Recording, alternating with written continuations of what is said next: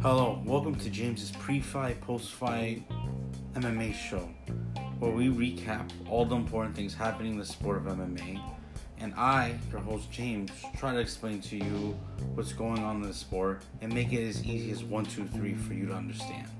We hope you enjoy the show.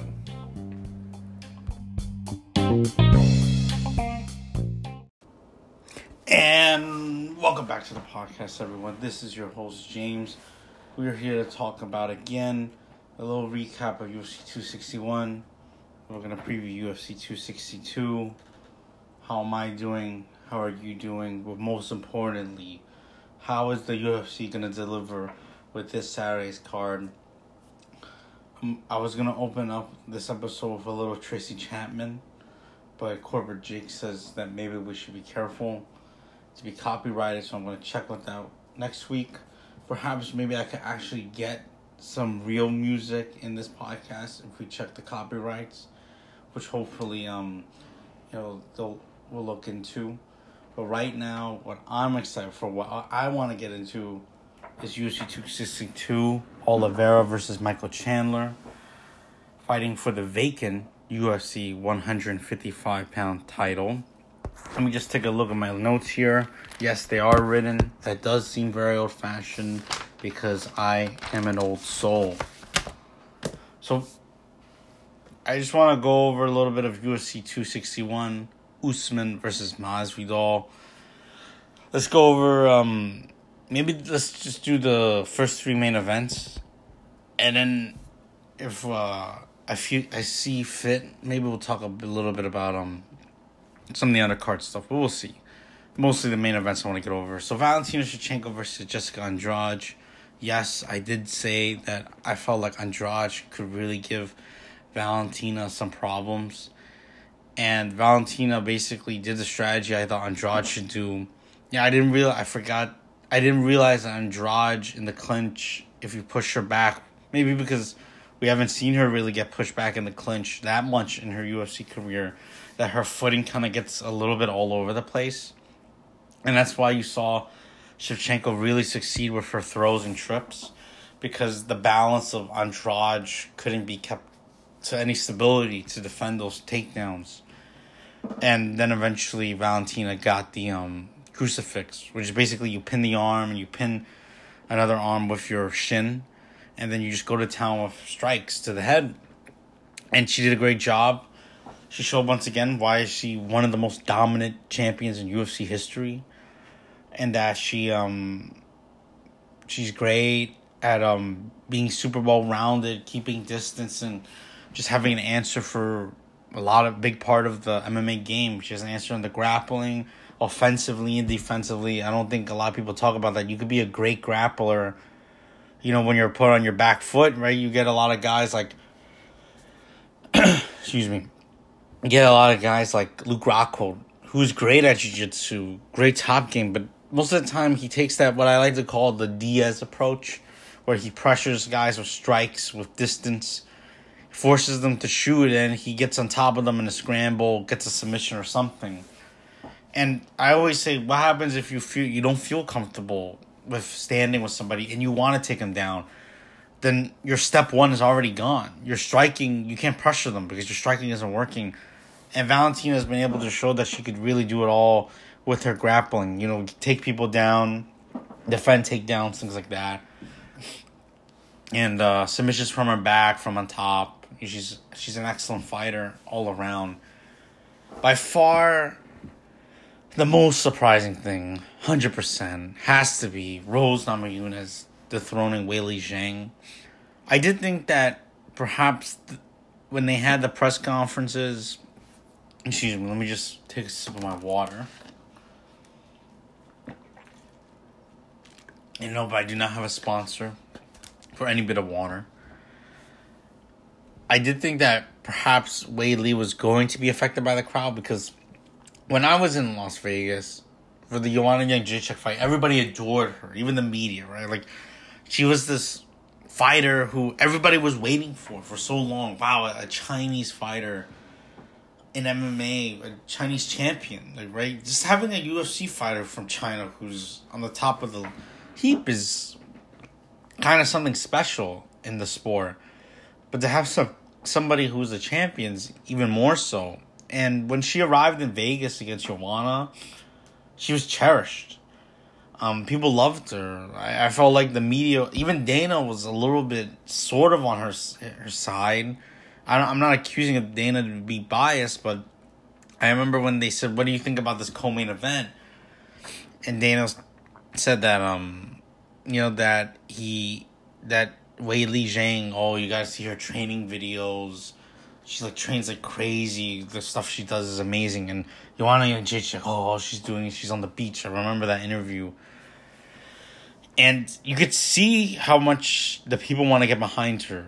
And I remember in Vegas, there's a huge Chinese crowd, which is amazing. It's great to always see a fighter be supported by his or her fans. And she came out, confident. She looked calm, cool, collected. And then when she fought Rose, she was being booed. She almost looked unsure. In the presser, she was being booed. At the weigh-in, she was being booed. And perhaps that has a lot to do maybe with our country's going through right now with racism. I would most likely think so. I mean, Weili, in my eyes, she's never been anything else but a sweetheart in terms of personality. She seems very nice. And I think she took that a little personally, where maybe, because Rose said that, Weili was very complimentary of her in interviews, that she said that, oh, this is two martial artists fighting. But as soon as those comments came out about Rose and what she thinks, certain things came out in interview, took out of context. Weili didn't really shake her hand. I mean, she shook her hand. She didn't talk to her ever. Like, Rose said this is the first opponent she's never even spoken to. So I thought that was a little strange. And maybe that kind of dulled her reaction, dulled her timing a little bit, perhaps. In the fight, Rose won via first round head kick, left high kick. The special thing about this high kick was that she pendulum into it. She didn't switch. Switching is like when, your stance, your left foot's front, your right foot's in the rear, and then you switch your feet. Your right foot is your rear foot's in the front, and your lead foot's in the rear, and then you kick. You get a lot of power because your right leg is anchoring that left leg. But you get traditional martial art backgrounds like karate or taekwondo, even Bruce Lee's Jeet Kune Do and Savate, French kickboxing Savate. They do it a lot where the right leg will go up to the left leg, so it'll be on the same line, and then the left leg just lifts. You bend your knee, and it's almost like a snap kick, but with that much momentum, and you get somebody who's really practiced it. And it's such a cool trick because a lot of guys almost feel like it's cheating when you pendulum up to that kick. Because, you don't see it. It's hard to see. When you switch the kick, or when you do it badly, a switch kick, you could see somebody changing level. You could see their head moving a little bit. But on the pendulum kick, it's kind of hard to see. And it goes better with, in my opinion, with the jab. Because the jab, you could throw out the jab. You could leave the jab out a little bit, see the person moving their head, maybe they're going to go for a pair, and then you leave the jab up, and then your right foot slides up, and your left leg comes up and kicks the head or the leg or the body, and it happens so smoothly and such a smooth transition, and that's exactly what Rose did. She wasn't having too much success in the beginning of the fight. Weili was doing a great job of herself. She has a terrific pendulum left kick from her kung fu background. And she was really trying to get at the leg of Rose Namajunas. I don't know if that was a strategy by Weili Zhang. Of course, I think she thought about it, but it's also just a great part of her game. And she's really good at also defending leg kicks herself. And I think Rose knew that. And then you see, Rose was trying to jab cross into range, things like that. And every time Rose backed up, you would see Weili was trying to follow in with her left kick to the leg of Rose. Because Rose, she has great footwork. And one thing I said in the preview of the fight was that Rose Namajunas is kind of like Jorge Masvidal a little bit, but more so. She has that great bounce footwork where it kind of looks like she's going to come into range, and it kind of doesn't look like she's going to come into range. And then when you kick her leg, you mismanage your distance, so you're actually nowhere near kicking her leg, things like that. But when you do kick, you cause that leg pain, and that's a part of stamina, right? If I told you that, every time you move in that foot, you're gonna get pain, you're gonna get hurt, then of course it's gonna drop your confidence, your stamina to keep going a little bit at least. And I think that strategy of chopping that leg to get rid of the explosive footwork of a fighter, we're going to follow that through into UFC 262 as well. With 2 fights, actually, of the 3 I'm going to talk about. And I think Rose, she saw Weili reacting, and then she just threw up her left hand, her jab hand, and then the left pendulum kick came up. She smacked... She just got the head kick perfectly right on the chin of Weili. Weili went down, and Rose finished her off. And I think that I know Weili protested the stoppage. I understand from her point of view, right? She is a championship fighter. You see champions go on a little bit longer, but I didn't think, she probably wasn't going to come back from that. But, typically they try to caution in the air of, this person's defending the title, right? They try to keep their title as long as they can. Giving them as many chances as they can. And great job from Rose. Unlike Valentina Shevchenko, where there's not a lot of title contenders to name, right? Valentina, I think she could fight Lauren Murphy, but Rose Namajunas, there's plenty of people, right? Like if Weili Zhang can get a win, of course it could be her.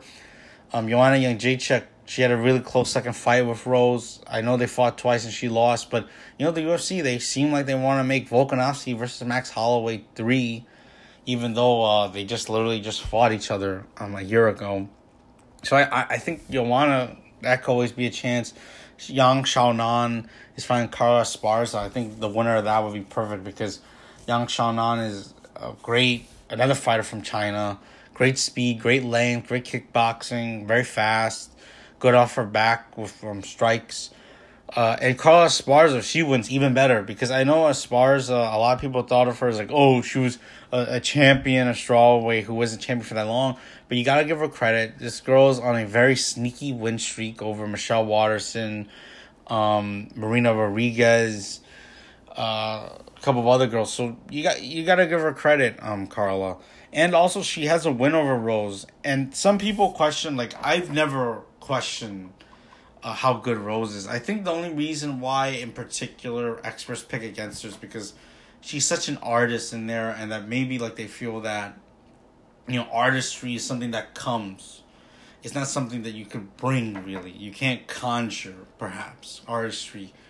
And Rose is at her best when she's loose and having fun, things like that, in my opinion.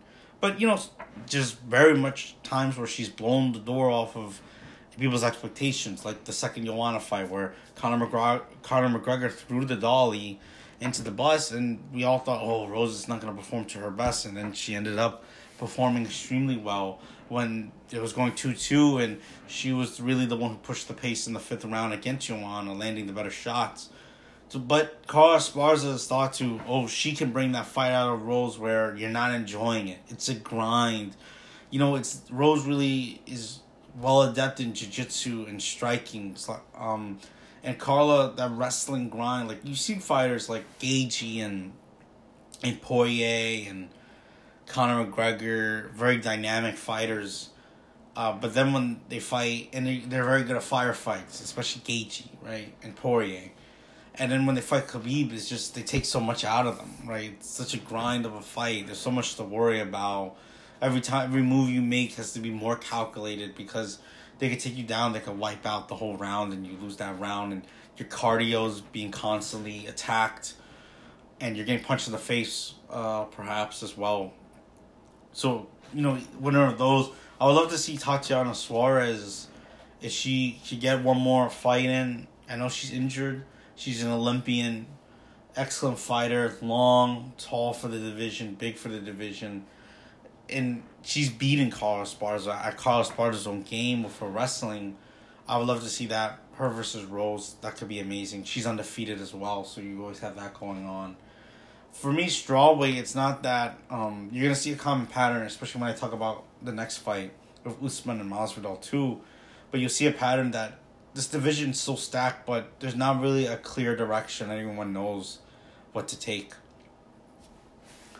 And moving on to the main event. So Jorge Masvidal versus Kamaru Usman. Kamaru Usman knocks out Jorge Masvidal in round 2 of their fight. Excellent fight. A lot of people are like, oh, if Usman fought every time like that, then I'll watch him all the time.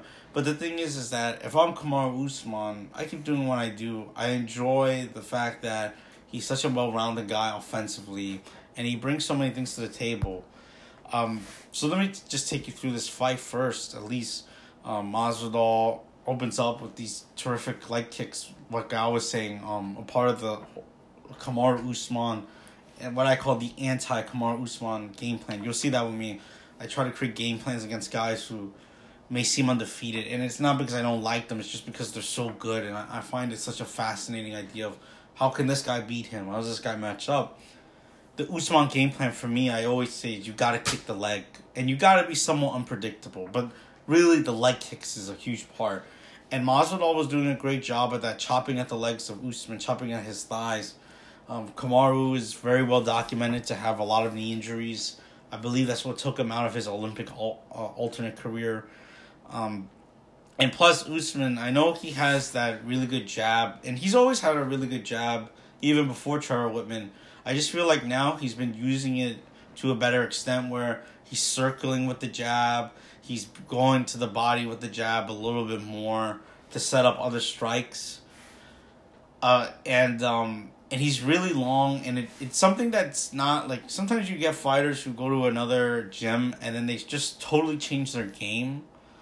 But it's not, like, totally out of the realm of Usman. Like, he's always had a really good straight punch. His straight punch has always been really good. And I feel like Whitman has just made his timing better with those straight punches. And, I did not expect Usman to knock Masvidal out cold. And Masvidal, I think this is only the second time he's been finished due to strikes. And the first time he got finished due to strikes, very similar where he threw the left hook. The right hand caught him in the left hook. And a lot of people argue that he shouldn't have been knocked out because he was still fighting it. It was one of those weird, complicated referee stoppages things. But it's a very similar shot. I feel like Usman saw in the first fight whenever they started to engage, Masvidal would always start with a left hook and then a jab, and I felt like Usman felt confident that he could get the timing right and throw the right hook into his right straight into the left hook, especially when you have a longer reach that's always assisted a little bit more. And basically, Masvidal starting off with the leg kicks, doing a great job of chopping them down. I would like to see a little bit more body work from Masvidal. Right straight to the body, I thought were brilliant from him. It delays a little bit the timing of the Usman right hand because typically Kamaru Usman's a guy who primarily, which is nothing wrong with it, I think it's fantastic that he does this, is that he typically, every strike that's coming at him, he feels like it's always his head, which is the right thing to do, of course. And you'll see, he'll try to slip or he'll pull back and then try to counter right hand. And usually when you're slipping, you're using head movement or you're trying to catch a punch, you're trying to block a punch, and you're trying to counter off of the blocker for that catch. The great thing about it is that that guy's in range, right? Because you feel the punch getting closer or something. And Masvidal threw this nice right straight, and then Usman kind of delayed his right hand. So perhaps maybe that'll be something everybody looks at for the next fight with Usman. But, didn't have too much of an effect. Masvidal didn't really go back to that too much. And Masvidal threw a flying knee, and Usman double underhooks. Very well-known takedown he does. Probably his best takedown in my opinion. Body lock trip where, the opponent will think it's he's pushing them face forward. And then their weight will go to their butt. And then he'll assist you. So basically, he will push you on the side your butt's going. So he will help you go to that side. Got him down. You could tell that he was going more for the finish.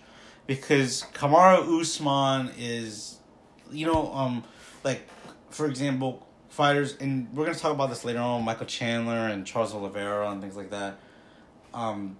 typically wrestlers, they don't like to put the hooks in the back, usually. Unless you're like an Aljamain Sterling or Tony Ferguson of some sort.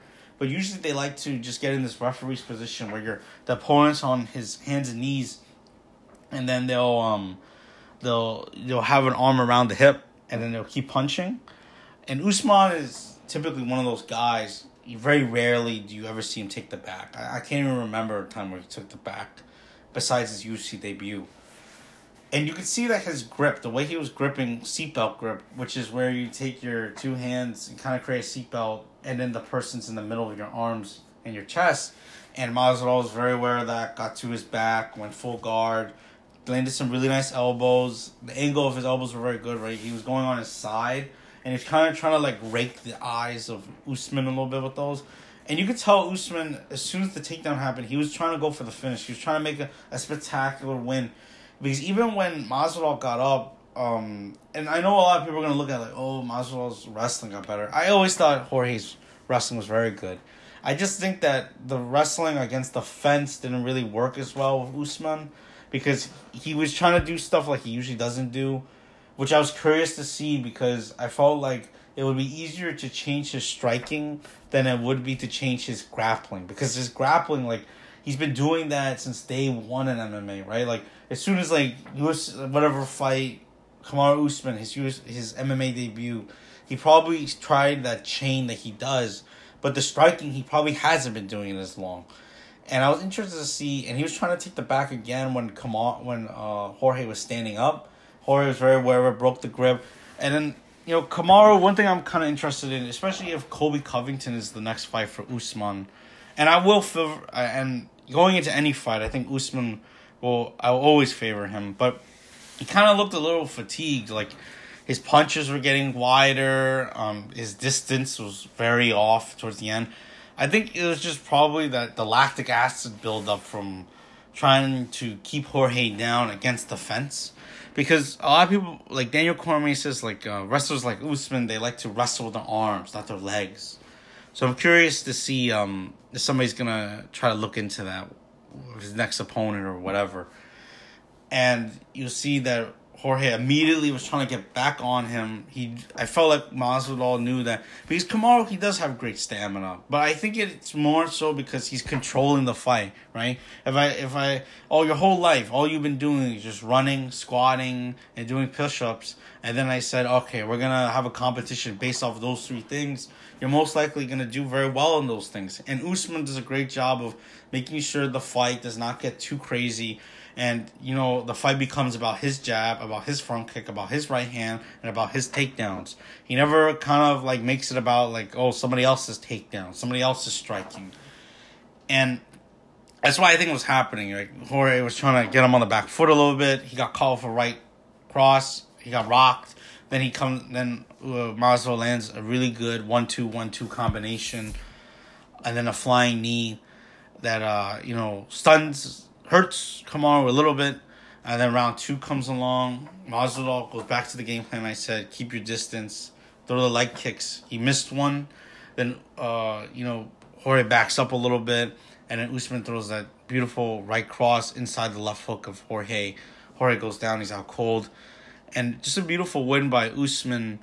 Couple of things to take away is that, this guy, everybody's like, oh, he's not a finisher. But if I told you look at him, Kamaru Usman, and you go up to a person on the street, and you go, oh, would you be okay with that guy hitting you full force with you not moving? You'll probably say no. When I always think about, oh, this guy can't knock people out, I always think, all right, does he have the body to do it? Does he have the athleticism to do it? And Usman, I always kind of thought he does have it. It just so happens that he usually doesn't. Like, the numbers. But you got to be careful. You can't stand straight in front of him.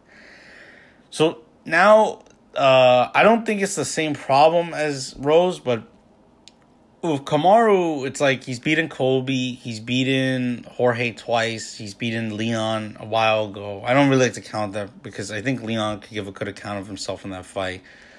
And he's beaten Gilbert Burns, right? So that's 4 of the top 5. And we're looking into, all right, now we're starting to get into the territory of who cares about who deserves it. It's who will make the most intriguing fight against them. I think that's what people are looking for. And of course, Colby Covington will always be an intriguing fight because I do think Colby has improved. But the thing is about the reason why I'll always favor Usman a little bit more than Colby is I do feel like Colby could do some good work with his kicks to the body, his kicks to the head, his kicks to the leg. I do think Usman struggles with lefties because when Masvidal went lefty in the first fight, this fight, Damian Maia even gave him trouble a little bit in the striking. Colby, the first fight, RDA, even on the feet, gave him a little bit of trouble. I think all those southpaws, there's got to be some kind of strategy that's based off the left stance so you can beat him. Also, you kind of neutralize his jab a little bit more, so the volume will go down. And I kind of want to see somebody if they could put Kamaru on the back foot. And not in the back foot like, oh, he's moving backwards, because he has done that a little bit against Gilbert Burns, but somebody who could be patient when pushing him back a little bit. That's something I think Gilbert didn't do. He was kind of rushing, going for, throwing hooks, not killing Usman with patience, because I thought in that fight with Gilbert, he had great leg kicks. And if he just makes Usman stand at range, eating those kicks, Usman will come to him, and then Gilbert could let it go. And I think Jorge was trying to do a similar strategy, but Jorge said himself he thought that the right hand was a takedown. So you need somebody who has good enough trust in their wrestling and their grappling, who could at least disrupt the chain that Kamaru Usman does. And preferably somebody who could stick strikes in front of his face, right? That's what he typically does to everybody else. And with Colby, I think that Colby has more diverse striking slightly. Like, he kicks with his right leg. Usman does not switch at all. Every kick he throws will always be from the back leg. He typically always throws jabs and crosses. He likes to keep distance nowadays. Whenever he's in the pocket, Usman basically just spams like right hand to the body. And I think that Colby, he just has a little bit more, like he moves his head more. Defense is a little bit more of a, like actual defense, like catching, slipping punches, reactive takedowns. I think also Colby's takedowns are better set up. Like, you won't see Usman typically. He will not, somebody rushes at him and he goes for a takedown and it's very effortless. Like, he's usually like puts you against the fence, grind, static position, punch, static position, gets you down eventually. Colby, you'll typically see guys, if he starts to move back and somebody comes in with a big punch, he'll level change, get a takedown, and it seems effortless because the guy's weight is going all forward. The guy does half of the work for him. And I think Colby's is actually much better at that. And also, his responses are more built for fighting another wrestler. Like, Usman likes to keep people down. Covington understands that people will get up, and then he'll try to get a better position for the takedown. So that fits if he were to wrestle Kamaru. But Usman is way bigger than him. You know, this is a guy who's talking about fighting at 185, and Colby, a lot of people say that he could probably fight at 165. And even when they wrestled in college, Colby used to wrestle 163, Usman used to wrestle 175, so there is a big difference in weight between the two. And then there's a big difference in reach, right? Usman fights longer, and he has longer arms. And also, that's why I say Kamaru, the basis of his style is so terrific. It's that he's so physical. Physical in power, physical in strength, everything. And he pushes you physically all the time. And Covington, I think he does that, but Covington has to use more trickery. Not trickery, but he has to use a little bit more wide range of weapons to go on. And when you're a shorter guy versus taller guy, the shorter guy, everything matters more, right? You got to have more defense. You got to have more striking ability. You cannot rely on hit and then just standing there because you're farther away, right? Usman could do that with certain guys. Colby cannot do that. He cannot just jab and stick and move and use distance to really beat Usman. Usman can do that. That's why I think Usman will always be a favorite in that fight. And Colby, I definitely think he can win, but he kind of has to have the perfect game plan. It's kind of like Poirier versus Conor, right? It's like, we cannot miss a step. You have to chop the legs. You have to make sure you defend the takedown. You have to make sure you push it back at least. You have to make sure that you're pressing at the right moments. You're not pressing at the wrong moments. You're not in front of him all the time.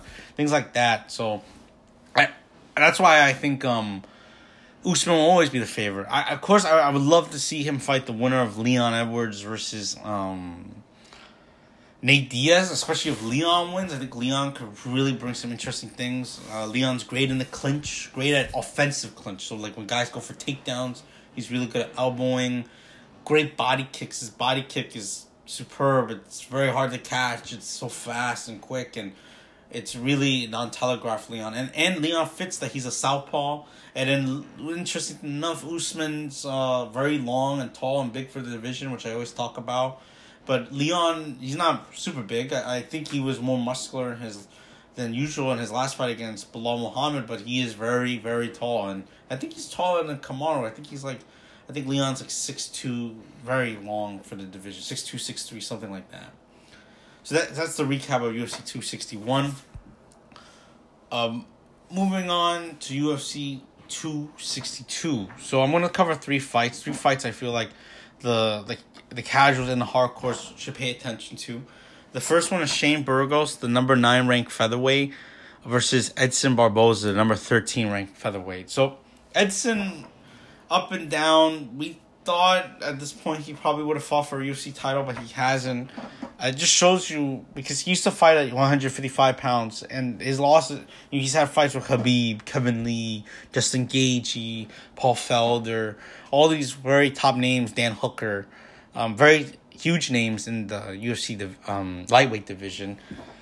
And, he's lost, but it just shows you, in my opinion, how stacked this division is.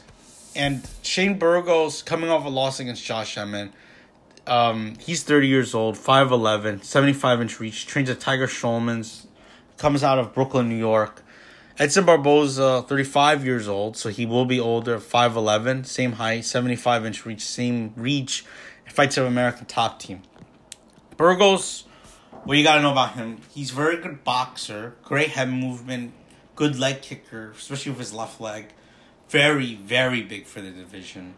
So I think size-wise, he's going to be able to go toe-to-toe with Edson. And really, Edson Barboza, he's like he's the only fighter to win via head kick, body kick, and leg kick. He's chopped guys down so much for those things. And he has kicks from both sides, his right leg, left leg, wheel kick, spin kick, spinning back kick to the body. He's beautiful at. Left hook to the body, he's very good at. He has a pretty good jab. But for me, what I'm looking at is that Barboza, typically he loses to guys who could really, really pressure him and get into boxing. Because even though he can't knock you out with the hands, and he does somewhat have strong boxing, Barboza will get very crazy in the pocket. He will not keep calm, and he'll kind of go all over the place sometimes. And I think Burgos, he's so calm in the pocket. He has beautiful head movement. And that's what those guys at Tiger Schulman do. They really prepare with the fundamentals. They have terrific fundamentals over there at that school. And Edson, for me, I think for him, the key so Burgos would be don't take a step back, which I think he could do, because in his last fight, even though he lost, was a fight of the year candidate against Josh Emmett. He was basically going forward, throwing the jab, throwing the left hook to the leg, and he was getting rocked. He was getting pinged, but that was against a great boxer in Josh Emmett.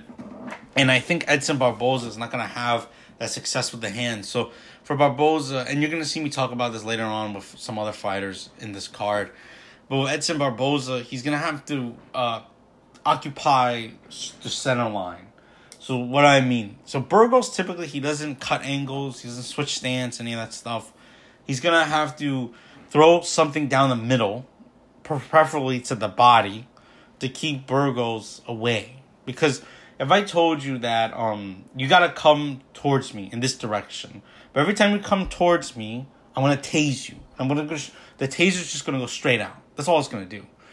And every time you move, I'm going to tase you. So it's going to take you longer and longer to get towards me.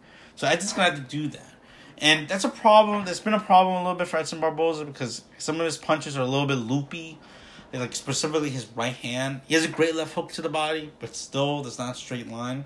And his spinning back kick to the body is amazing. The leg kicks are amazing. But all those are straight round shots, besides the spinning back kick. And that takes a little bit of time to set up. So I think he's got to throw that front kick down the middle, or the knees to the middle. He has terrific knees from the tie clinch. And he's got amazing knees even from distance. And he's going to need to do that against Shane Burgos. And for Edson Barboza, he's not going to have to worry about the takedown of Burgos because his takedown average is almost as low as Edson Barboza's. So it doesn't really affect Edson's game, which Edson, basically, you just want to get him tired as you can. That's basically the whole goal of the fight. And then you could pressure him. You could get him tired. You could, do things like that. And I think Burgos 100% knows that that's the strategy to the fight. So it comes down to Burgos pressure. And if Barboza's just, and people don't account for this, the guy could be way faster than everyone. And if he's way faster than Burgos can react, then that's going to be a huge problem. Because if he could fit in a body kick and then go to the head, it's going to do some serious damage. That is the scary part about Edson Barboza, is that you're not fighting to win. You're also fighting to not get, your brains knocked out of you. And also, and we want to talk about the stamina of Barboza. He's such a fast twitch muscle fiber fighter, meaning that everything happens like lightning with him. All his punches, especially his kicks, are so quick. It's like something out of a movie. But Shane Burgos, you gotta remember that his last fight against Josh Emmett, he took some serious damage in that, a lot. And he's gotta be really careful in this fight, especially if he gets a little lazy with his head movement, or he's dropping his hands or anything, and Barboza ends up clocking him with a straight right or anything any boxing type of technique. He's got to be really careful. And if he misreads kicks, things like that, especially when pressuring forward, right? You're not keeping your distance, so your reaction's got to be even more on point. For me, it's going to come down to my pick. I think, personally, Shane Burgos is going to win. And it's not because of skill or anything. I am a gigantic fan of watching Edson Barboza. And Barboza is a plus 108, so no bet, really. But I do think this fight will end in a finish because these two guys are just crazy when it comes to finishing ability. I know Barboza hasn't finished anyone recently, ever since, I think, 2016. But at this featherweight division, he does pack a huge punch. And Burgos, you got to account for the damage he's taken. And then for Burgos, I think he's going to try to break his will. Or break his body, one of the two. And I think he could get that done. And for me, the statistic that really points out to me is the volume between the two. They both take a similar amount of strikes, but the volume is huge. Burgos lands 7.31 strikes per minute. 7, that's crazy. Barboza lands 4, around 3.98. I think that's going to be huge for Burgos. And especially since he's a boxing. He has great kicks. Excuse me. Let me take some water. Sorry about that, guys. He has great kicks. But I think if you get combination striking going, make Barboza pay for the lack of head movement. Get him moving. Get him to reset. Get him tired. I think Burgos could do that. And I think he knows that. And I think he will do that on Saturday night. UFC 262. Come watch it. I am not sponsored by ESPN Plus at all. Just enjoy everything. So the next fight. Tony Ferguson versus Beneil Dariush. This is the co-main event. Originally, this fight was supposed to be... the co-main event was originally supposed to be Nate Diaz versus Leon Edwards, which is booked for next month, which I will get to. I'm very excited for that fight. So now this moves up to the co-main event in Houston, Texas. Forgot to tell you guys. I got so overwhelmed. I apologize. With a full crowd. Yes. Like the Jacksonville fights, yes.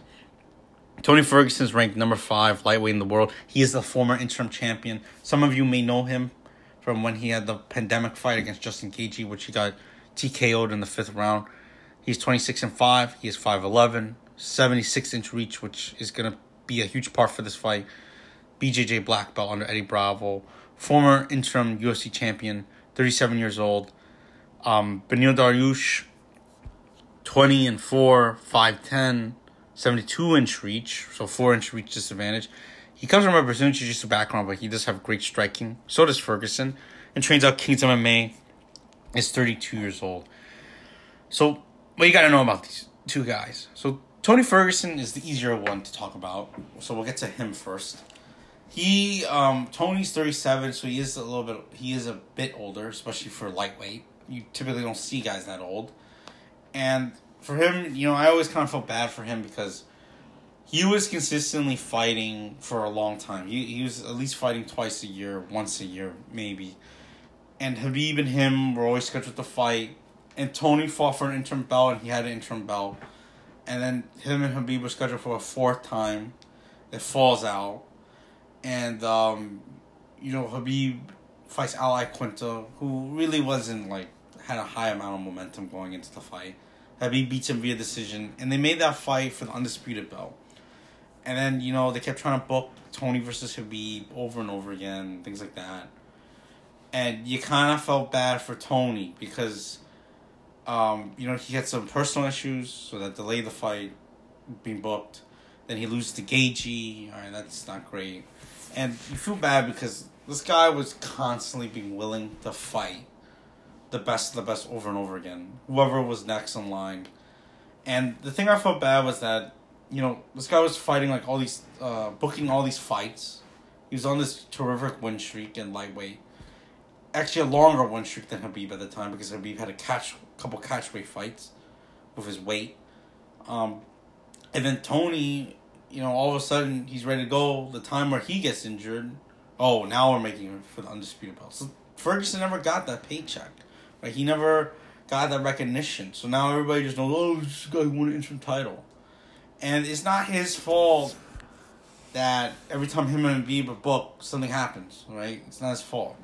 It's not Khabib's fault either. But I was like, wow, this guy keeps fighting over and over again. And at the time, his resume was a lot better than Khabib's, in my opinion, at the time. In terms of UFC names. And he kind of doesn't get the title fight, right? As soon as Khabib's ready, then we made it for the undisputed belt. So you kind of feel bad a little bit for him. And so now he's coming off a 2-fight losing streak. One against Gaethje and one against Charles Oliveira, who's fighting for the title on the same day. And it kind of, those fights, I'll be honest, everybody's he's getting old, he's not the same. But to be honest, I kind of thought those things could always happen to Tony. Gaethje, one thing, I wish I had the podcast back then, because then I could have said, Gaethje, the way Gaethje fought was the way I would hope he would, this is the game plan I think he should do to win. Not to pat myself on the back or anything. But the way I always thought you could beat Tony Ferguson is either you gotta have way superior grappling to him, take him down, smother him, stay on top. Don't let him scramble, because he's brilliant at that. Or, if you want to strike with him, and you can't get him down, or whatever, you decide to strike with him, distance control is a huge part of the fight. Cardio and choosing when to exchange with him and going to the body is very important. Because he moves his head so much, but his feet will always be in the same place. That's how everybody is. And Gaethje was doing a great job of that. And then Tony, I think, was just getting beat up so much at range that he needed to close distance. And that's what led to the counterpunching of Justin Gaethje. And I thought it was a brilliant performance by Gaethje. And then he faced Charles Oliveira. And Charles was doing something similar in the first round of their fight. Moving back, throwing out beautiful jabs, crosses. And then really beating up the legs of Tony Ferguson. And then getting the takedown. And Tony, despite him being a very good wrestler in college, he's never really had great MMA wrestling. He kind of, his pummel game, his clinch game is not the best. He almost kind of, lets guys take him down because he's so confident on his back. But Charles Oliveira is a stud on top, on the bottom, especially now as he gets older, because Charles starts to understand that not everything's about submissions. Sometimes it's about winning the round, staying on top, beating the guy up, getting him tired. And Tony almost broke his arm. Tony almost got submitted a couple of times. And it's a question, because I think personally, those fights, it was just, I kind of always thought those two guys would beat him. If they were on their game, of course. And Tony, it's not like he's not tough anymore, because the armbar he got stuck in against Charles would have tapped out anyone. So that's the question now. Has he fallen so off in confidence and physically or anything when he's going to come up against Dariush, who is very well-rounded, got great striking, has shown better power now, and has good wrestling for a grappler. And Dariush is a guy who, despite being 32 years old, he's been in the UFC for a very, very long time. Very experienced, and I know that he himself said that he thought this fight would come sooner, but he hit a couple slumps, and it really is inspirational to see Beneil Dariush in this position. Because the guy was looked at as like, oh, this is a guy who's very good skill-wise, but he's not in that realm yet, a title contender. And if he gets this win, he will be in that realm. And for me, I think the interesting part is, when I break this fight down, is Ferguson, what are the weapons he's going to use? Because that fight with Gaethje, and I think Dariush is going to look at that fight, and he's really going to try to use that fight to his advantage. Because if he goes out there and just tries to off the bat wrestle Tony Ferguson, I think that may be some trouble. Because when they're dry, when no one's sweaty, and then Ferguson is like most explosive, like both of them are. But I feel like Ferguson is going to be aware of the shot in the first couple rounds. Because Dariush, even though he is a great grappler, his wrestling has never been super, consistent. It's 42% accuracy. And, 32% accuracy, takedown offense. So, it's not that great. But Tony Ferguson's 70% takedown defense is pretty good. But in my head, like, I never think of, like, oh, Tony Ferguson's wrestling is, like, defensively is, like, amazing or anything. And Dariush, I think it will be important for him to clinch. Because like Ferguson, I think that's where he has the least amount of offense. Put him against the fence, try to clinch him as much as you can. And for Ferguson, I think he should try to explore his kicking game. Because it's something that I think he left out entirely against Gaethje. Because against Gaethje, I felt like he was kind of going more boxing attack. And Tony, the thing that's special about him is really just his creativity and his movement combining with the kicks. And that could really get somebody frustrated, right? When you're standing at range and you're waiting to counter-punch Tony Ferguson and he's throwing like 5 kicks at you and you don't know what kick is coming at you, it's going to be hard to be patient. So I think he's going to have to do that. Dariush, I think he's going to have to really pick his shots. He's got to be sound defensively. Make sure he's in his stance. Because Tony really, at his best, he does well when everything gets super, super chaotic. And Dariush really slow down the pace. If he could get the takedown, that's great. But he has to keep Tony on his back because Ferguson will create scrambles using his jiu-jitsu background and his wrestling. And it'll just get Dariush more tired. And really, that's just basically, I think, what the fight comes down to is can Tony Ferguson cook Beneil Dariush enough to get a late finish or to even get a win? Because Dariush, don't get any question about it, he has been tired in fights. I remember when he fought, I'm trying to remember his name. I definitely remember when he fought Jakar Close. It was in the beginning of the year on the same card as Joanna versus Wei Li. Let me see. And he got the back, I remember, of Jakar, and he got really, really tired. Like, his legs were gassed. And I remember he did get hit by a guy who's not really known for being a big puncher at all. And I attribute him getting hurt to his tiredness, and he couldn't move, really. Like, he had a hard time using his footwork. And then he had that fight with Evan Dunham where he got tired again. And then it was to a draw. So I do think that Tony Ferguson has a way in. But he cannot rush in with punches. He's got to be aware of the leg kicks and the body kicks of Beneil Dariush. And he's got to pick at him with range. And Tony has a longer reach. And Tony at his best is when he's backing up the guy at the end of his punches, the 76-inch reach where he have a 4-inch reach advantage on. And he's got to use that to pick at Beneil, and I think it could work. And if Beneil wants to wrestle, Tony has to at least be able to create scrambles or just stuff the head as much as he can, because Dariush will go for the typical wrestler takedown, the double leg, single legs, things like that. And I do think Tony could create some scrambles or at least drop his weight on him as much as he can. And if he could usually Tony Ferguson, like, his fights is he moves around, he hits a guy with, like, a huge shot, and then the guy is trying to survive, and then he's beating up their body, things like that. And he just keeps cooking them, and then he hits them with another big shot, and then the guy gives in to either go for a takedown, the takedown gets stuffed, and then he chokes you or something like that. So that's why I think there's definitely a path for victory for Tony Ferguson in this fight. And betting-wise, I think this card is not the greatest for betting, to be honest. Because Tony Ferguson is a plus 135, and Beneil Dariush is a minus 165. And I do feel fairly confident that Beneil will be patient and he will fight at range, and maybe he'll get a little hairy once in a while, but I do think he'll get the win.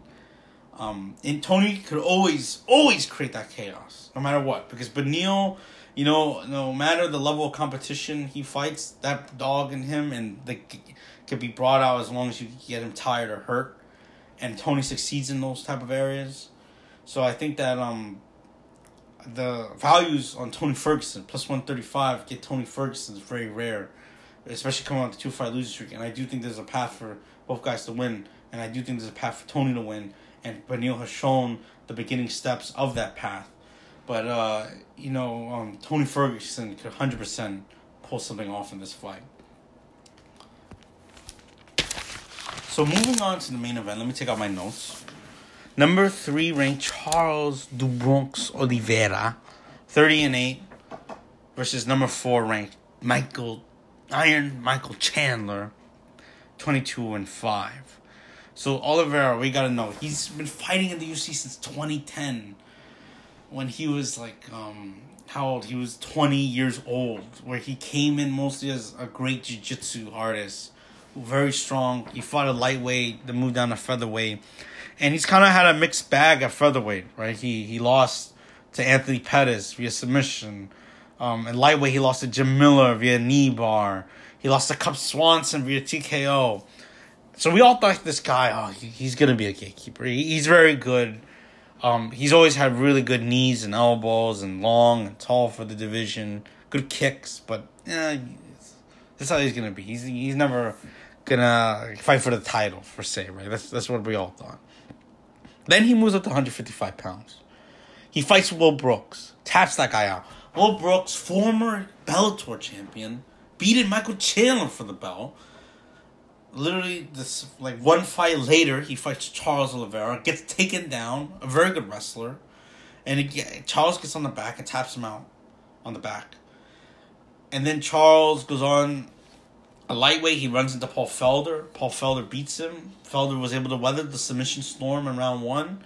Then round 2 comes. He hits him with a very good elbow. Charles goes down and he finishes him off with ground and pound. And I look at that fight and I think Chandler could reenact that somewhat. Because Chandler's also another strong physical fighter, kind of like Paul Felder. And Charles, he has a 74-inch reach, BJJ black belt, very young, but we never thought he uses this reach to his greatest until he fought a lightweight. Now he's just knocking dudes out. Very good guys, like Jared Gordon, and he rocked Daniel Tamer, who is a very phenomenal striker, kickboxer. Yeah, excellent stuff. And he basically, I know Kevin Lee, he submitted, and Tony Ferguson, he decision, but the Kevin Lee fight, that's the fight I look at when I see him versus Michael Chandler. What can Oliveira do what opponent is similar to Michael Chandler? Look at the Kevin Lee fight, the Jim Miller fight. Wrestlers, right? Chandler is a wrestler at nature, and he always talks about that. He talks about how wrestling has given him this base for athletically and personally, and how it's made him a family man and things like that, which Michael Chandler it's hard not to root for the guy. He's such a great dude. Family man. Always speaks well, super nice. I always hear great things about him. And Chandler, former Bellator champion at lightweight. I believe he's the two-time Bellator champion, 3-time Bellator champion. One thing to note that this is my second time breaking down Michael Chandler. Very explosive, in and out, very in and out. He'll throw the jab, be in and out. Throw the cross, be in and out. Very wide stance, which I think is going to play a big part in this fight for both of them. And great wrestling background. He'll throw a cross, go into a double leg, things like that. He typically loves the lower body takedowns, like the double legs and single legs. And his motto, and I love it, it's simplicity with 100% brutality. So he doesn't do anything really crazy. He switches stance once in a while now. He did against Dan Hooker, which was great. Against Benson Henderson, he threw the right hand and then he came over for a left straight or a left hook on both of those guys. And it's just simplicity. And it's really terrific to watch. And I really admire the game of Michael Chandler. And it's excellent. And I think the height of Charles Oliveira will not be a problem for him because it wasn't a problem with Dan Hooker. And Dan Hooker, I believe, is a little bit longer than Charles.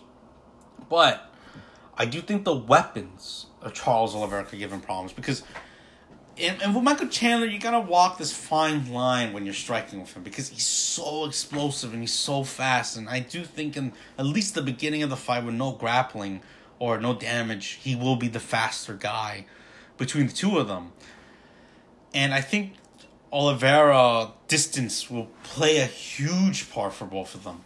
Because Michael Chandler, even though he does have great leg kicks and, his body kicks are pretty good, he's going to have to get really close. And he stands very, very low. So he's going to have to get even closer because he's not as tall. And he likes it because his stance, one, is great for power, right? You generate more torque when you're lower in base, right? Right? You don't see, baseball players, stand up straight, knees locked, right? Same thing with football, any sport. And Chandler gets really, really low. They deliver that power, and it's amazing, it's great. And he has a lot of weight on those legs. And Charles Oliveira is the opposite, right? He likes to stand tall, feet close together to throw his leg kicks, his body kicks. He kicks from both legs, which I think he's going to need. And he works the body excellently. And I think that may be a key for both of them. And I definitely think Michael Chandler is going to try to throw body shots at Charles Oliveira because every single footage they show Michael Chandler training or they show him talking to somebody about training, the coach always talks about body shots constantly over and over again. And I think he will do it if he gets close, of course. And for Charles, the distance thing, it really doesn't matter because Chandler doesn't throw spinning kicks or side kicks or anything. And Charles does. Charles will throw jabs, crosses, left hooks to the body, to the head, knees to the body, knees to the head, clenched knees, elbows. He'll do a fake the right hand and he'll come off an elbow up your guard and switch stance with it. He'll do spinning side kick to the face. He'll do the karate kick, the crane kick. He'll do that too. And he just has so many tools in the toolbox, flying knees, things like that. And Chandler, typically it's his boxing that gets the work done. He does have terrific ground and pound, and I'm going to talk a little bit about that soon. And I think for Oliveira, the distance will be huge because Chandler, he'll bounce. He'll kind of be a little bit out of range. Then he'll settle, and you're almost he's one step closer to you. He could just take one step and he's right there to punch you. And Cody Garbrandt was always like this because he's also a very explosive fighter. And he'll bounce, and then he'll stay, and then he's kind of that range where one step he'll hit you. And I think when he's at that one step, you got to do either two things. He's at that one step, you got to be ready. Counter, slip the right hand, and then come over your right hand. Or come in with a knee, because even though he's not punching to the body, he is getting very, very low. Even just him standing, because his stance is almost like a wrestling fake itself, right? The way he stands is almost like a wrestling stance. And Charles, I think he's got to measure that distance. He's got to know that Chandler is waiting to explode, because even though Michael Chandler is pulling out all these nice toys of switching stance, his left hand knocking people out with Dan Hooker and Benson Henderson and Bellator, I think that Charles got to be super aware of that. If he's not, then it's going to be a quick night for him. He's going to get knocked the F out by Michael Chandler's right hand or left hand or body shot or whatever. And he's got to be very careful. And I think Charles has shown that, right? Now, the difference between Charles at 145 and 155 is that he's more nimble. You'll see him, he'll be bouncing, moving left and right very well, throwing counter punches, and he's gonna need that 100% against Michael Chandler.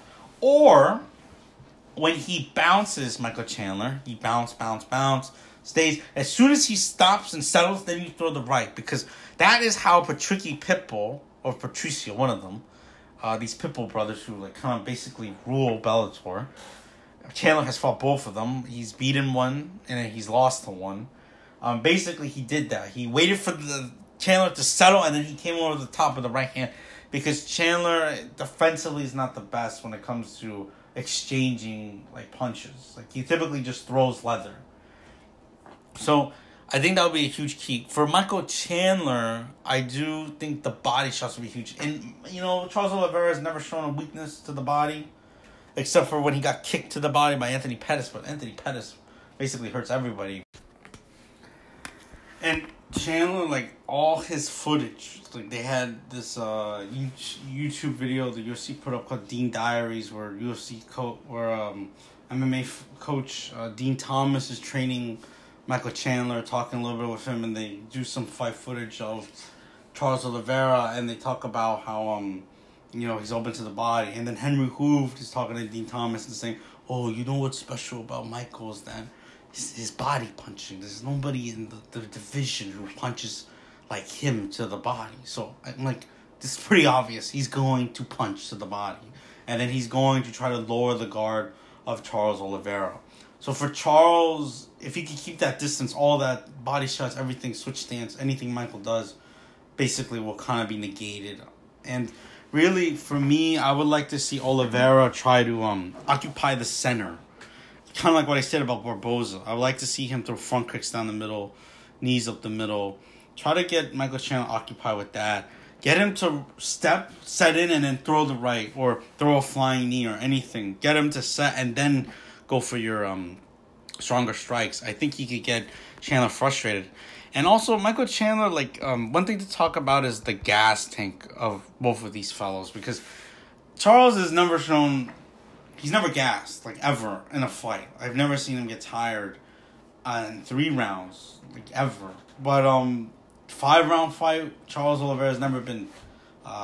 he's been... what's it called? He's been signed to fight 5-round fights, like, against Max Holloway. But then, he got injured in the middle of the first round of that fight and things like that. So, you gotta question, can Charles go 5 rounds? He's shown enough that he could definitely go a hard 3. And then I look at 2 things. First is the 3 things. Also, the leg kicks of Charles Oliveira are very, very good. Very good, very fast, non-telegraphic. He's very light on his feet. He just taps, bang, gets out of the way. I think that's going to be a huge part in this Chandler fight. And also his ability to go up to the head, and especially go with front kicks, because he's hurt people with them. I know Chandler doesn't think of anything of them, because he said in an interview that he does not think of anything of Charles Oliveira's flying techniques, even though he did hurt David Tamor with the flying crane kick. And then he finished him off with an elbow to the head. So Chandler's got to be careful of that, especially with that low stance, right? His head is already getting very low to the legs of Charles Oliveira.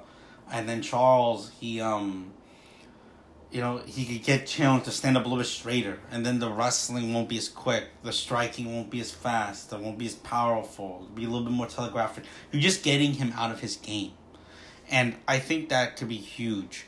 For Michael Chandler, the question is, does he want to wrestle? That will play a huge part, because Chandler, like, as I said, his stance is very wrestler-based, but if the guy doesn't care about getting taken down, then it doesn't matter, really. Like we get into fighters like Frankie Edgar. Like, his striking is meant to be built off of his wrestling. So if he can't get the wrestling going, usually he will have to work double as hard in the striking. Chandler is just like that. So I'm curious to see what is Chandler's approach. I do think he's going to take Charles Oliveira down, because Michael Chandler has basically always tried to use his wrestling as some kind of offensive tool in every fight. And so now, if Chandler's going to take him down, if this fight goes long, I definitely think... If this fight goes longer than 3 minutes, I definitely think Chandler's going to try to take him down, 100%. Now, how will Chandler do on the ground? That's the question. So a lot of people, like, I know some of the UFC analysts like to point out that, Michael Chandler's fought some very good grapplers like Marcin Held and Brent Primus and some other guys, Benson Henderson, the Japanese guy, I'm trying to remember, he's also very good. But those guys are always very good at either being on top, like Benson Henderson, or very good on being on the back, like Brent Primus or Marcin Held was very good at being on the back or being on top. And those are specific positions. Charles has the most submissions in UFC history with 19 wins via submission. And, of course, he's been adding on with 8 KOs. So he is a great finisher. I think he has, the most finishes in UFC history, most submissions in UFC history. So Chandler will be fighting the best grappler he's fought. And then he's also fighting a guy who has offense in literally every position ever. Like, on his back, on the guard, on top, he's very good with ground and pound and submissions. On on the opponent's back, he's very good. Oliveira has wins via triangle, armbar, guillotine, anaconda choke, Darce choke, calf slicer. He has so many submission wins, and he could do it backpack, he's on the back while you're standing, or he could do it on the ground. It's brilliant. And then before, he used to give up tons of positions to get a submission, but now you'll see him, he ground and pounds guys. He'll try to stay on top, things like that. And for me, I don't think, because Michael Chandler's never been submitted, and I'll be surprised if Oliveira is able to submit him, because Chandler does some funky stuff to get out of those submissions, and I think he has really good defense, Chandler, individually. But a lot of people look at that Michael Chandler loves to push a pace, right? You look at him, he's a physical specimen. I'm sure he works very hard. But that guy goes 0 to 100 every fight. There's no fight that has not changed with him at all. The Dan Hooker fight, the Benson Henderson fights, the Brent Primus fights, the Pitbull fights, both brothers, the Dave Rickles fight. Every fight he always goes forward, and he goes crazy, and he's going 0 to 100 all the time. And I think that if you reward him for doing that, so you're getting hit, you're dropping, you're trying to survive, you're getting taken down, he's on top and mount, he's ground and pounding you, things like that. Then I think that his gas tank is great. But if he tries to hit you, he misses, you hit him, he gets hurt a little bit, or you chop his leg. Every time he steps, it's harder for him to move. Or he takes you down, and then you're sweeping him, you're offsetting his base, which he has a very good base. Or he's constantly in submission, and then you got his back, and now he has to fight again. That is when I think his gas tank will start to wane, when it's out of his control, when he is not being rewarded. And that's what I thought Dan Hooker was going to do, because I thought Dan Hooker was going to, when Chandler shoots, knee to the head, he's far away, jabs, leg kicks. But I felt like Hooker had to somewhat lower his offense because of the takedown threat of Michael Chandler. And Charles Oliveira, he says it himself, he goes, this fight's going to be striking. If he wants to take me down, even better. But I think for Charles, he understands that he could afford to be if they're striking, to say in his mind, we're just striking. He wants to take me down, go ahead. And I think that's going to create an offensive monster in Charles Oliveira. And for Chandler, where does he fit in that? So, of course, the body shots. If he could take him down and stay safe, that could be huge, like I said before. And then the right hand over the top of Oliveira's left jab, because when Charles was at featherweight, he would easily get cracked with the right hand because he would jab and then kind of leave it out. And guys way shorter than him, like Cub Swanson and Frank Edgar, were continuously able to throw the right hand over the top. But now it seems like he has an answer for that, because when he fought Kevin Lee, who is exactly trying to do the same thing as those guys, who has a longer reach than Chandler, and who I think is maybe fundamentally a better striker. I think Chandler's a more explosive athlete, better finisher than Kevin Lee. But Kevin Lee, I do think, has better fundamental striking. You will see that he throws the right hand over the top, and he keeps getting clipped with left hooks. Or Charles will block the right hand, come close distance, and start throwing knees. Or even Jared Gordon, a teammate of Michael Chandler, was pushing forward, kind of like how I see Michael Chandler doing, throwing the right hand, and then Charles slips the right hand, throws his right hand at the same time, and then knocks Gordon out. So Chandler, that's why I feel like Chandler 100% could win this fight, and plus 110 underdog. I do like his chances very much, but it's just like he has to walk a tighter line than Charles Oliveira does.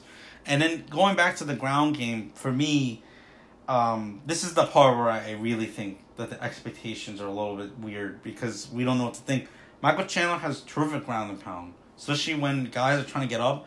And he has good ground and pound in the sense of, it's almost like he's teaching like a self-defense course. Like, he separates, postures up really high, not in the guard though, when a guy's up against the fence usually, or in a wrestler position, and he'll just stuff the head. Like, he'll push somebody's head to the floor to keep them down, and then he'll just keep hitting, and he'll like literally be standing up, so that he's ready to punch you again as you stand.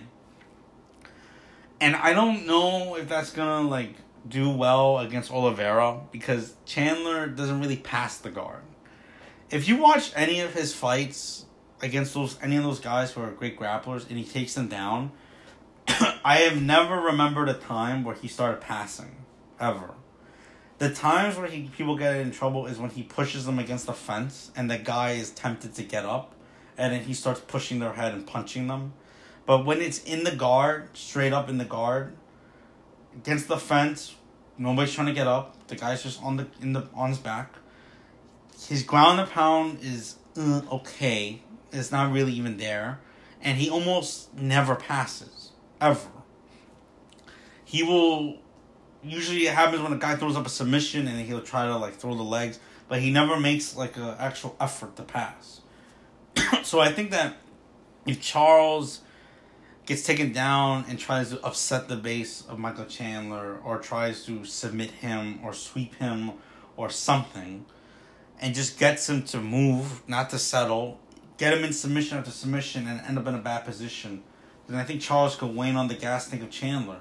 Right? I think the scrambles, putting Chandler in submissions, chopping his legs to make the explosiveness, to make that step a little bit harder, will take away the stamina of Michael Chandler. Because Chandler, I know he's always talks about, I'm going to push the pace, whatever, but the rule applies to him very much that you should never put up a pace that you're not going to be able to keep long term. And he does that a lot. And that's what this fight, I feel like, comes down to also is like two things, right? I broke down 5, but really it's the two things, these two themes follow amongst everything. Is one, the efficiency of Charles Oliveira, right? He has tools in everywhere, and he uses them great distance, great athleticism and all. And then he has tools on the ground. And I feel like some people are underestimating the wrestling of Charles a little bit, because everybody's like, oh, he has no takedown defense. So Chandler, you could just take him down if you want and get him tired. But one, if he ends up in the guard, Chandler's going to be the one to get tired. And then 2, Charles, a lot of people always say that the guy in wrestling is deceptively strong. Like, you could see it when he has guys on hold, like he just freaking pulls them. This guy took down Kevin Lee, for crying out loud. But for me, the thing that really scares me for Charles Oliveira, it's kind of like Conor McGregor with Dustin Poirier, right? Dustin usually doesn't do well against big punchers. That's what we all thought. Is that Michael Chandler, you cannot question this dude's heart. Like, he will go on and on. The only time I think maybe you could question is when he was getting beat up by Will Brooks, and we kind of had like a no mas situation where he couldn't keep going. He kind of like forgot where he was. You will not see Charles Oliveira do that usually. Like, that's the perception we all have of him, and I have of him, is that when things get tough and you could cut him, you could hurt him on the ground, anything, get out of submissions. That is the thought process we had, is that this guy will give up. This guy will wilt. Because you hit him with a big shot, he'll go down. Like, his durability or his heart or whatever has always been in question. Michael Chandler's not. And Michael Chandler, I feel like he knows that that's what he's going to try to bring out. He's going to try to bring that out of Charles. And what is Oliveira's answer? Of course, his efficiency. If you're efficient and you're never put in that tough question, then you're okay, right? But also, I think at 155, maybe Charles is a little bit different when it comes to answering those questions. Because there's fights like like Tony Ferguson illegally kicked him in the face. Excuse me, and then he got cut. And I know that's not a big deal, maybe for some people. But Charles just got back to work. Kept fighting, controlled Tony Ferguson the whole fight. Did a great, terrific, smart fight. Didn't get out of control at all. He fought David Tamer. Tamer, he was taunting him. And then he literally gets hit by this huge shot. He goes down. Charles recovers within that round to then hurt Tamer, to get Tamer to shoot and get choked out by him. So, and then, of course, the competition, I think, for Charles has been getting a lot better. And then there's always that question of, like, Michael Chandler's fought in Bellator. So, his competition's not as good. I'm not going to look at that because I do think Michael Chandler, I think he feels like he knows what he has to do to win. Will he? I have no idea, to be honest. I may, plus 110. It's going to be like the Masvidal thing. I think I'm going to, I wouldn't mind sprinkling some cash on that. Charles, I think, could afford more mistakes because his game plays in more. I think that the reason why Charles just kind of, quote unquote, gave up in those fights is because when the fight was going out of the realm of him winning, he would give up. But now I think that him winning from any spot has gone wider. Like, he gets cut, I still think he believes he can win. It starts to become a firefight, I still think he believes he can win. He gets taken down, he can't get a takedown, I still think he believes he can win. So I think that his idea where he could win the fight, what points in the fight he can win, I think it has gone a lot wider. So that's why I think, that's why I'm not sure about Michael Chandler saying. I definitely think Chandler could do it, though. I think Chandler's got a great set of tools to win, right? If things get weird and Oliveira decides taking him down, I think Chandler can always defend, as long as he doesn't end up in the guard. Because, to be honest, I'm very confident that Chandler will not do well in the guard of Charles Oliveira, because when have we ever seen Chandler ever pass the guard or have terrific ground and pound from the guard? And Chandler, of course, the right hand, the left hook is always great for him, especially the right hand coming over the top of Charles Oliveira's left hand, left shoulder, and then the body shots. But all of that predicates on him getting close. And if he can, and really for me, I think if you're Charles Oliveira and you want to prevent any of that from happening, I think you push back Michael Chandler like crazy. Like, you push him back like how you pushed back Kevin Lee. You're just marauding him, beating him up to the body, beating him up to the head, chopping his legs whenever he enters in with jabs, getting him confused, forcing him to take you down. I think that's the key to, that's like the smoothest way Charles can win. I think for Chandler, there is going to be some trouble, and I don't think he's afraid of it, and I think he's going to try to really brutalize Charles Oliveira, and I think his chances are very good. And at underdog money, I think, I think Chandler has a great shot at winning, of course. And that'll be the end of my podcast, guys, and for this episode. We'll see you at UFC 263. Hopefully it'll still be Marvin Vettori versus Israel Adesanya, with Leon Edwards versus Nate Diaz, for flyweight champion Figueiredo versus Brandon Moreno 2. I hope you guys enjoyed listening. Try to watch this one. This one's going to be really good. This card's going to be really, really special, I believe. And thank you guys for listening to me chat about this. Thank you. Hello, everybody. This is post-production James speaking. Maybe you thought that the podcast was ending, but instead of the nice theme song we have, you hear my lovely voice. I was listening back on the podcast, and I noticed that I didn't really give a pick, and I was sitting on the fence. And I'm not saying I'm going to give a pick. I'm going to say the result that I'm leaning towards for the main event and why. It's going to be very quick. We could get onto that beautiful music that we had composed for us. But I believe I'm leaning towards Michael Chandler to win very, very early. Like, in the first round early. I just feel like Chandler's right hand and his left hook are going to somewhat play a big part. And also his speed. I think he's going to possibly disrupt the timing of Charles Oliveira.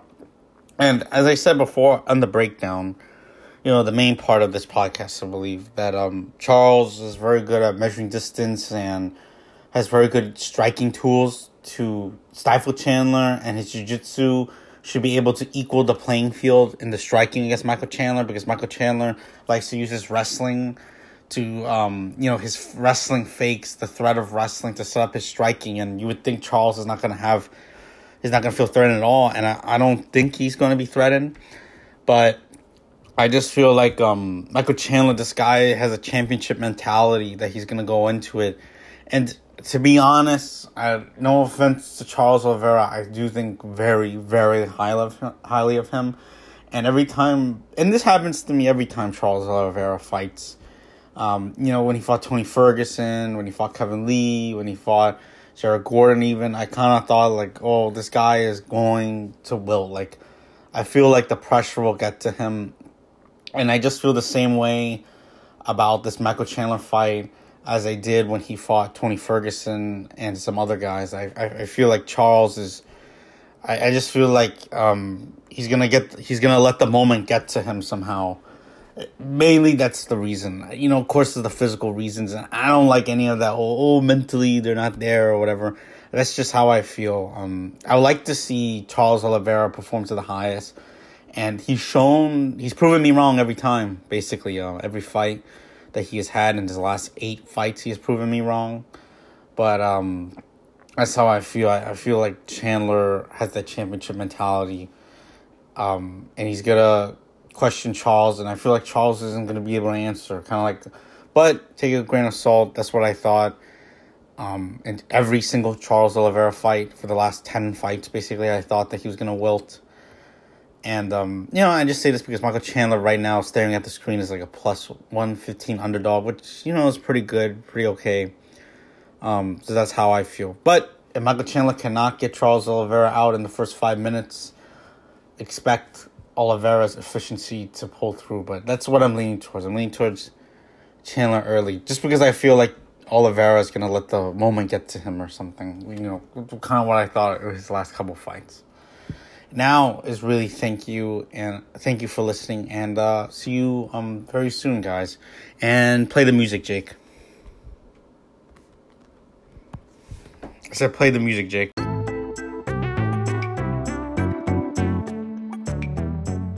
Thank you for listening to the podcast. If you like what you were listening to, please subscribe to Fans Assemble. And if you can, please give us a rating. Do it for the audio world. They need you.